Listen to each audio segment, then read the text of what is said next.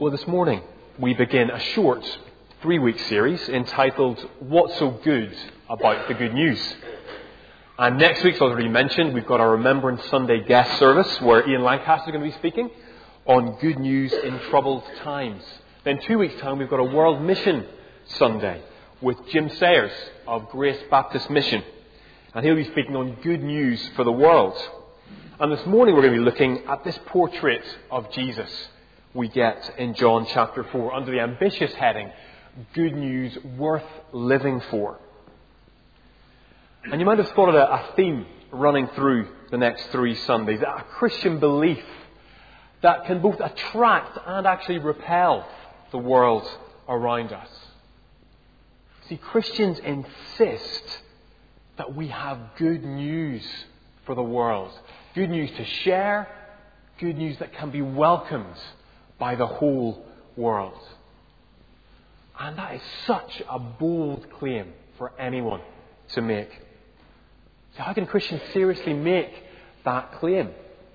Because the question of whether we receive a piece of news as good or bad depends almost entirely on someone's point of view.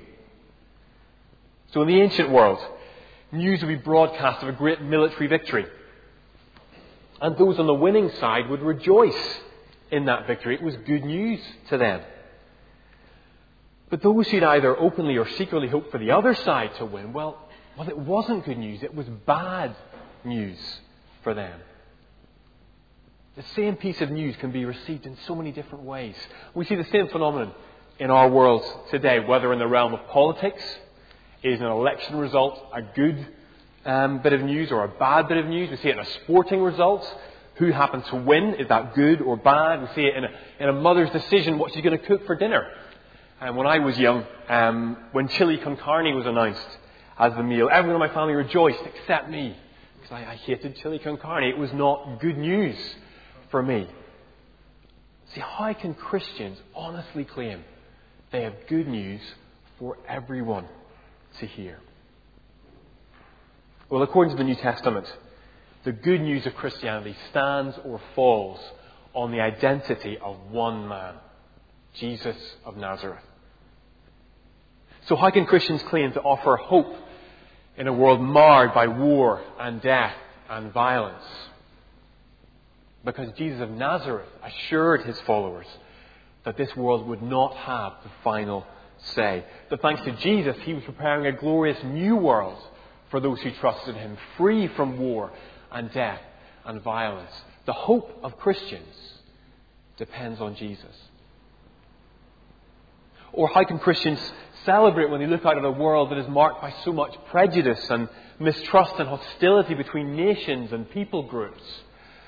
Well, because Jesus of Nazareth assured his followers that he was calling people from every tribe and language and people group and tongue to follow him.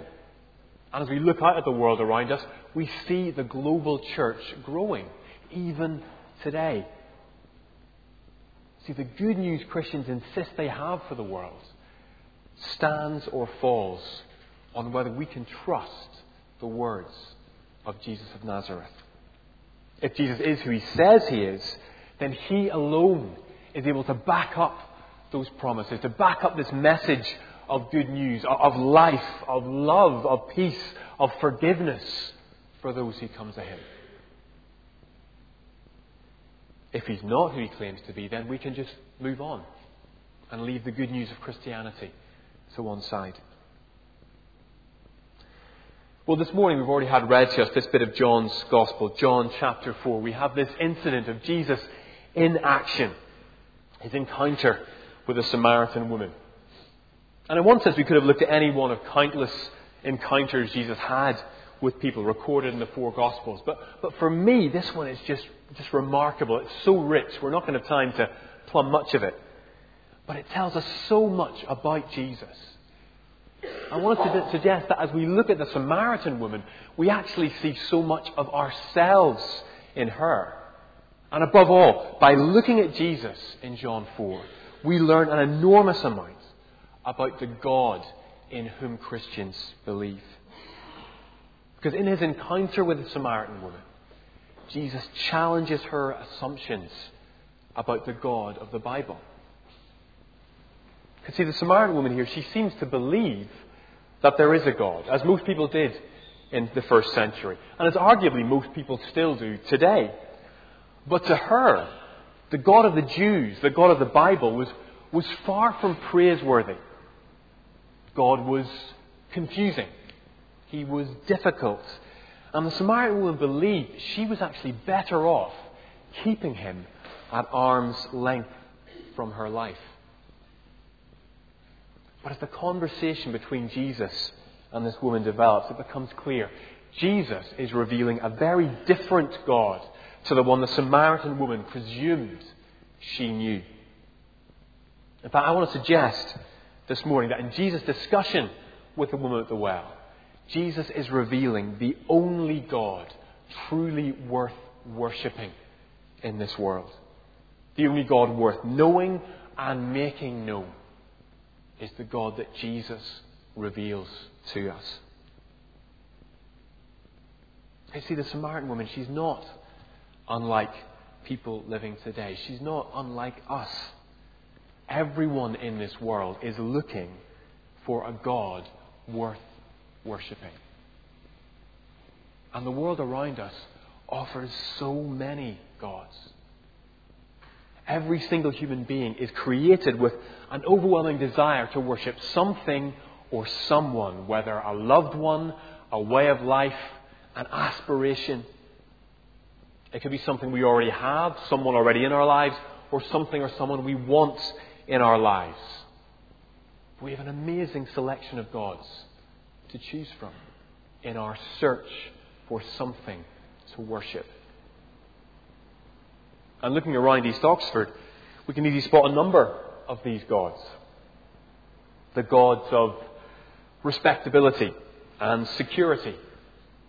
If you just work hard enough for a time, you do your bit for society, for your employers, for the powers that be, then you will be rewarded with a life free from worry, a home of your own, a partner or even children who are better off than you were at their age, a life of financial security. It's a God who offers us so much. Or there's the gods of non-conformity and personal liberty. Don't spend your time working hard for the powers that be. Live for today. Live for the moment. And you'll be rewarded with a life of personal freedom, a life of integrity. And the sense that whatever you end up with, well, at least you'll have achieved it yourself. So these are sort of seductive gods. At first glance, they actually offer us a great deal. They appear to be gods worth worshipping. But we scratch beneath the surface and it is a very different story.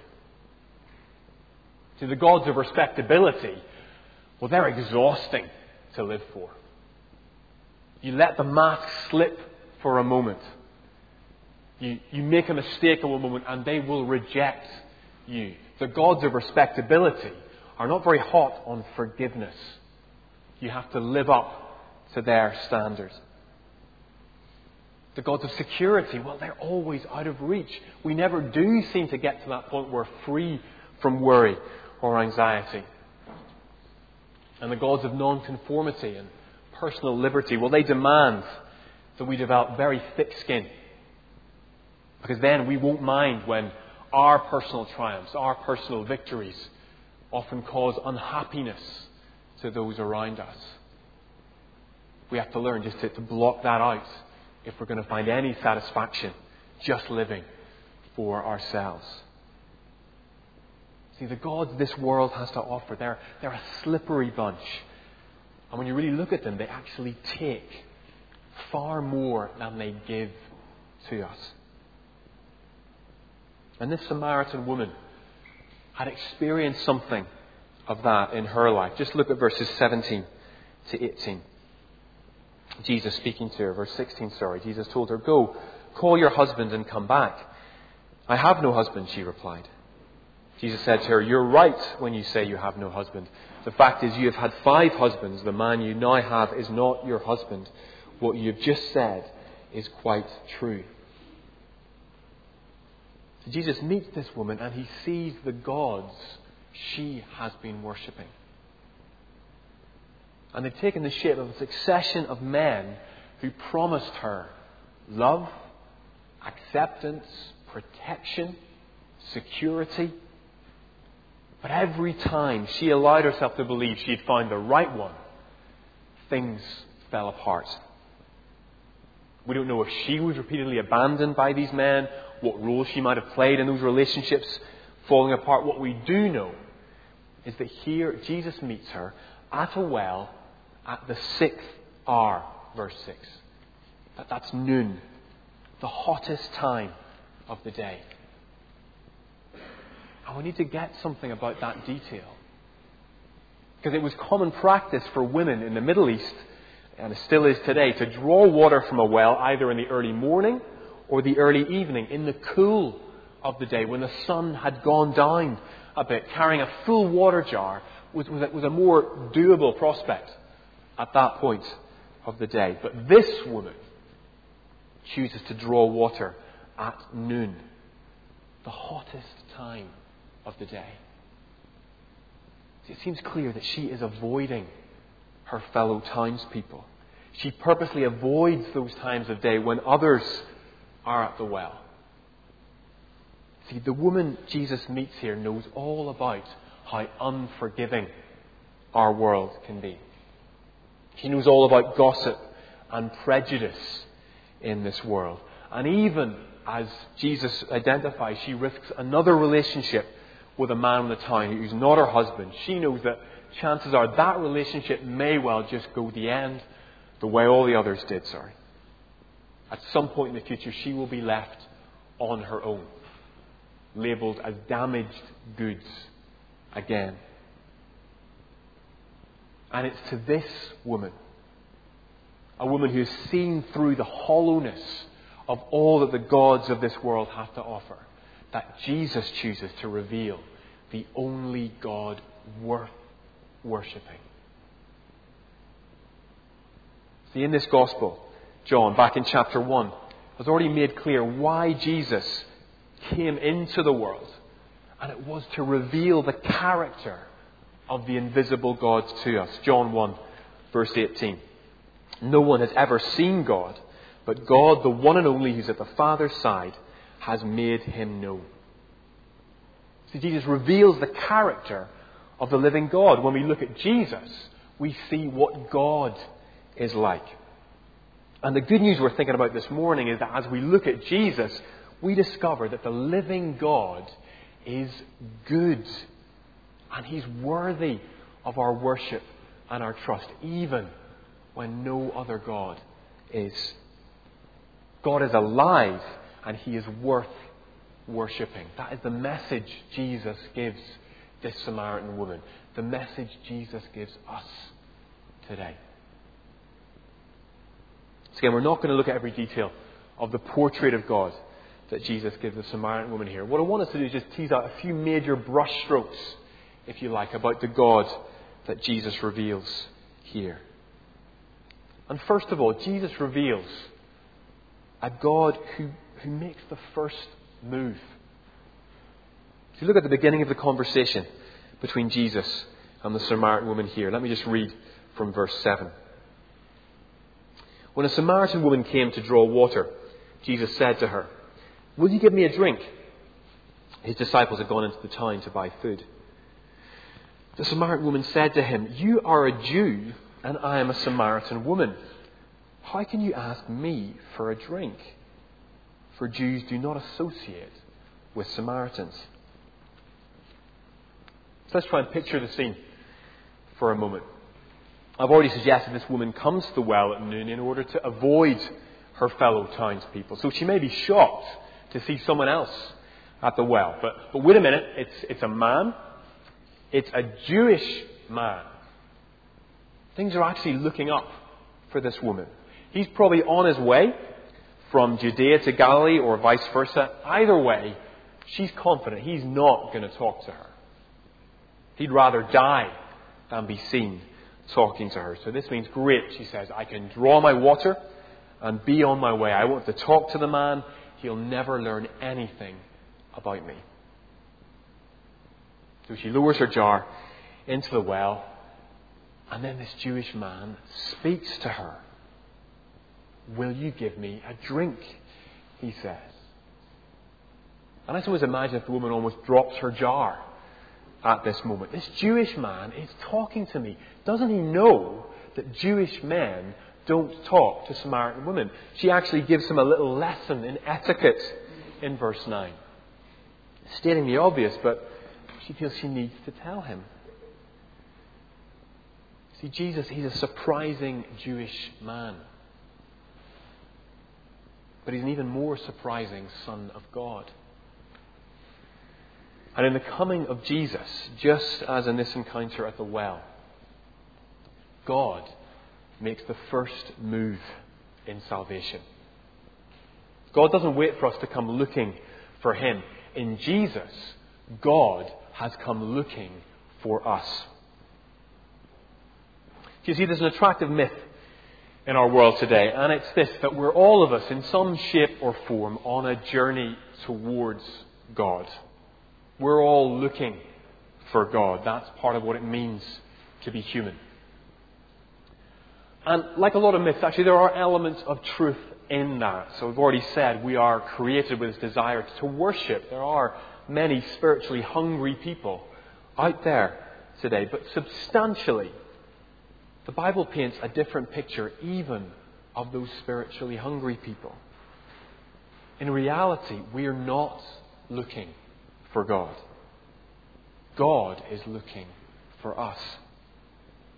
For our part, and left to our own devices, we all naturally hide from God. It's like the Garden of Eden played out over and over again in history. Adam and Eve know they've sinned and they are terrified of meeting God. So they hide from God among the trees. They're not looking for God. They're trying to stay as far away from Him as they possibly can. But then God comes looking for them. Genesis 3 verse 9. But the Lord God called to the man, "Where are you? Where are you?" I see, we see that scene played out again and again in Scripture. Sinful humanity on the run from God, God comes looking for them. To use a parable Jesus tells elsewhere, we are like lost sheep with little thought for our shepherd, little thought of the danger we're in away from our shepherd, but Jesus still comes looking for us. He's come to bring us back to His Father, to bring us back to a life lived in loving relationship with Himself. In Jesus, God makes the first move in calling us into relationship with Himself. Just as with the Samaritan woman here, so with all of us. God doesn't wait for us to come looking for Him. He has come looking for us. And that makes Him praiseworthy. See, what Jesus also reveals about God in speaking to this woman is that He is a God free from our prejudices. See, the social barriers Jesus is breaking in verse 9, they were enormous. John tells us in quite sort of clipped tones that Jews did not associate with Samaritans. Jews despised Samaritans. We just need to get that. They looked down on them. If they wanted to feel better about themselves, they could say, well, at least I'm not a Samaritan. Samaritans were a mongrel race to the Jews of Jesus' day. God had given up on them, the Jews believed, so they were quite entitled to do the same. But you see, Jesus reveals a different God to that. A God free from human prejudice. See, no one is too far gone for God, says Jesus. Not even an immoral Samaritan woman. And see, if we look here, it's the way He relates to her. The respect and attention she gives her is actually breathtaking. Just invite you just to look over it again later. Just he talks with her. He listens with her. He asks for her help. Would you give me a drink? He takes her seriously. We can be left in no doubt at the end of this conversation. This woman matters to Jesus. No matter what her townspeople think of her or her ex-husbands think of her, she matters to Jesus. He is free of their prejudices. And so is the God He is revealing to her. And that would just cause her to praise that God. It is glorious news. And it's glorious news today as well. It's easy for us to criticize the prejudices most first century Jews had toward their Samaritan neighbours because we aren't that bothered about that, really. It's easy to take the moral high ground and say that's terrible. The problems start, we need to acknowledge how blind people are to prejudice. Historically, there have been huge prejudices marking the church that most of the church has been oblivious to at the time. I grew up in Northern Ireland. You may have picked that up. And I came to faith in Jesus at a relatively young age. And actually, I met so many older, wiser Christians who taught me so much about what it means to love Jesus, what Jesus had done for me. It was a wonderful thing to grow up in a Christian community like that. But they also taught me to mistrust those who were different from me, particularly in Northern Ireland, Roman Catholics. I came into contact with a lot of prejudice and sectarianism in my childhood. And these were men and women who loved Jesus Christ. We are all tainted by prejudice, even when we cannot identify what those prejudices are at the moment. See, we need to learn from Jesus and to ask God to free us from human prejudices that even unconsciously may be affecting us. And I have to confess, actually, thinking about this, I just need to acknowledge the Lord hasn't actually given me any great insight about an equivalent prejudice that is haunting Magdalen Road at the moment. But we should always examine our hearts and compare them with Scripture. Because the first century Jews just didn't see this prejudice they had. The Christians I grew up with often just didn't see the prejudice they have. And we need to say, will we follow Jesus? Will we let Him show us the path of love and care for people? And where we too might be victims of a prejudice that actually alienates those from this living God that Jesus reveals. So Jesus reveals a God free from our prejudices. And then He actually comes to what He's going to offer this woman in verse 10. Jesus answered her, "If you knew the gift of God and who it is that asks you for a drink, you would have asked Him, and He would have given you living water." Then verse 13. Jesus answered, "Everyone who drinks this water will be thirsty again. But whoever drinks the water I give him will never thirst. Indeed, the water I give him will become in him a spring of water, welling up to eternal life." See, Jesus has an offer for this woman from this praiseworthy God He's revealing to her. He's not content just to let her look at this God from a distance to see, well, yes, he's great. He makes the first move. He's free from prejudice. No, He's actually offering her something if she will only take it. And what He offers her is living water. Now, a lot of ink has been spilt over the years as to what Jesus meant when He offered this woman living water. I believe He had at least two things in mind that we want to just explore briefly. You can see in the first century in Palestine, water was vital for at least two things: for quenching your thirst and for making you clean. And I think it's with both those ideas in mind that Jesus makes this offer. First of all, to make her clean. Because we've already seen that when Jesus meets this woman, at the time of day He does, that she is alienated from her townspeople because of her sense of shame and her past. She feels like an outcast among her townspeople because of her sexual past, and so she does her utmost to avoid them, to hide her past from them, if at all possible. But then in verse 16 and following, Jesus demonstrates that that doesn't work with him. She can't hide who she is from him. He knows all about it, and that has a huge impact on this woman. See her testimony in verse 29 to the other townspeople. She says, "Come, see a man who has told me everything I ever did." Jesus knew all about the sin and shame in this woman's past. But the amazing thing is how he deals with it.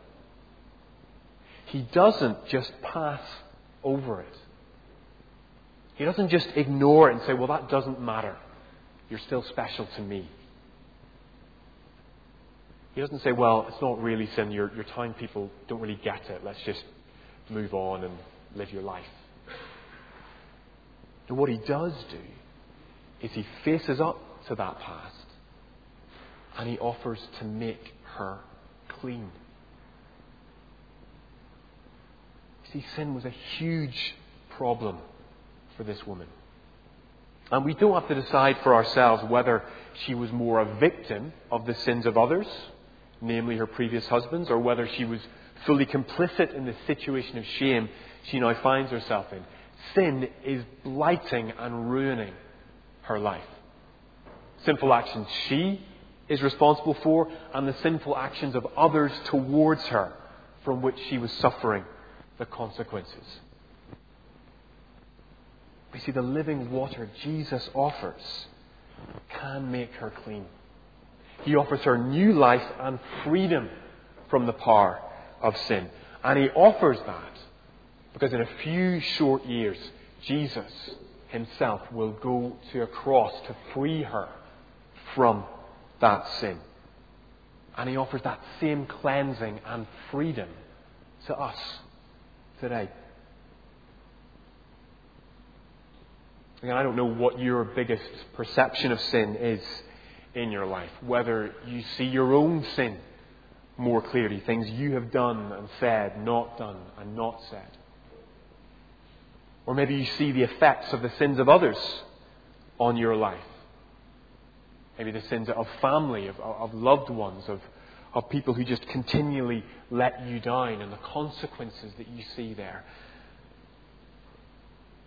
Let me just say what the Bible says. Everyone has been sinned against in their lives.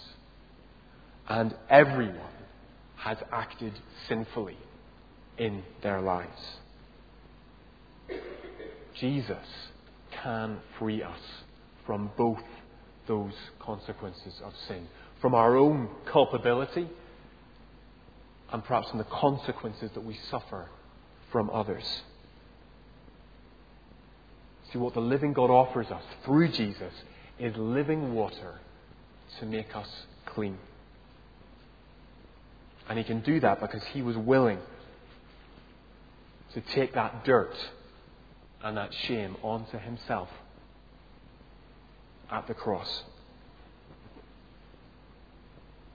Jesus can make this woman clean, he tells her. Jesus can make us clean. And he can also satisfy our thirst. And a Samaritan woman like this, when she knew all about thirst, she knew about the scarcity of water, she knew about heat. She's talking to Jesus at noon, the hottest time of the day. And when Jesus initially offers her living water, verses 13 to 14, she almost sort of rips his arms off at the opportunity of that. Verse 15, the woman said to him, "Sir, give me this water, so I won't get thirsty and have to keep coming here to draw water." She knew all about thirst. But Jesus knew that there was a deeper thirst at work with this woman. And it was a thirst that could only be quenched through our relationship with the God who had made her. See, this woman has been searching her whole life for something worth trusting in, worth praising. Up to now, it has been the next man, the next relationship. And she had just presumed that she would never find what she was looking for in this God over whom Jews and Samaritans argued so vehemently. And in this, she is so similar to so many people in our world today. People just presume that the Christian God has been tried and found wanting. You don't even need to look anymore, people think. That Christian God, he's just not worthy of worship. He's the God of imperialism, of slavery, of misogyny. But you see how different the God is that Jesus reveals here, and how different the God is when we actually read about him in the pages of Scripture. Jesus knows that's what this woman needs here. Our relationship with the living God. Our relationship based on knowing God as Father. Let me just read from verse 23 to 24. A time is coming and has now come when the true worshippers will worship the Father in spirit and truth, for they are the kind of worshippers the Father seeks. God is spirit, and his worshippers must worship in spirit and in truth. See, Jesus is offering her this God, and she can know him as Father. She can know him as one of his children. His compassion on her when she makes mistakes. His discipline of her to teach her better to rely on him.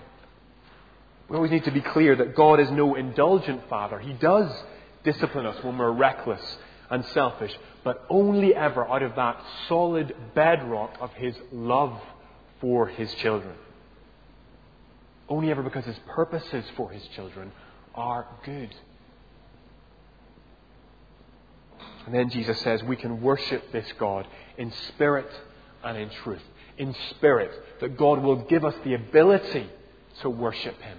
That sense that we don't naturally hunger for him, and yet he will give us that hunger. We don't naturally see him, but through Jesus we can know what he's like. We don't naturally want to defeat sin in our lives, but through Jesus' work and the power of his Spirit, we will actually start fighting against sin. We will actually grow in our knowledge of this God. And then we can know the truth about him. We're not left guessing about who God is. We aren't called into a blind faith. Jesus has revealed him to us. We can actually learn true things about him, so we know that other things about him aren't true. We can see this God in the pages of Scripture, in the person of his Son. And we can worship him. The life of worship that we were created for. So John 4, Jesus reveals the only God worth worshipping.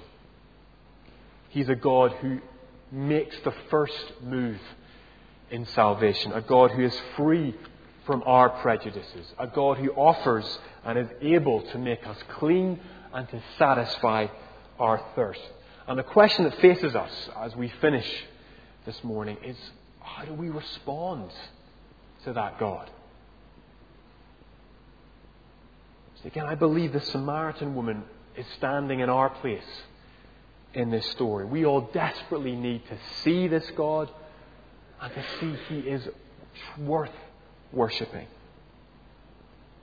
The gods of this world will just leave us as empty and thirsty as the constant relationships left this woman. So Jesus challenges us here. Turn away from those worthless idols. Turn away from those empty and hollow gods and turn towards the living God, the God revealed by Jesus. And find forgiveness in him. Find your thirst quenched in knowing him.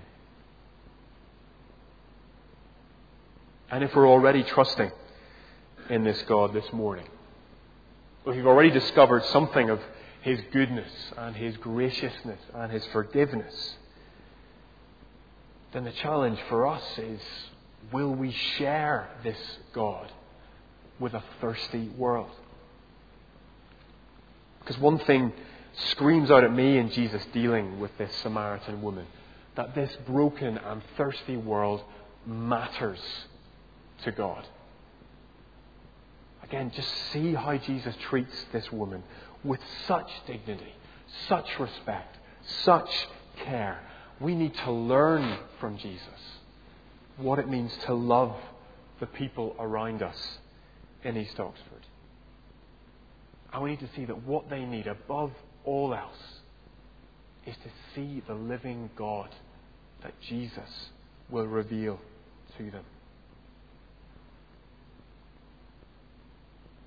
In verses 35 to 38, Jesus calls His disciples into the harvest field. He has already met with a Samaritan woman. He has spoken to her. She has gone to get her townspeople to come and meet Him too. But Jesus calls His disciples to follow Him into the harvest field. Jesus has gone ahead of us. He calls us to join Him. Jesus is the God who is making the first move, who is reaching out into this world. And He calls on His church, on His people, to come into that world too and to share who the living God is with them. That God is alive, that He is good and He is worthy of worship. And in Jesus, He has come near to us to make us clean and to quench our thirst. We've only skimmed over the surface of John 4. But I hope we can see this is a God worth worshipping, a God worth knowing, and a God worth making known.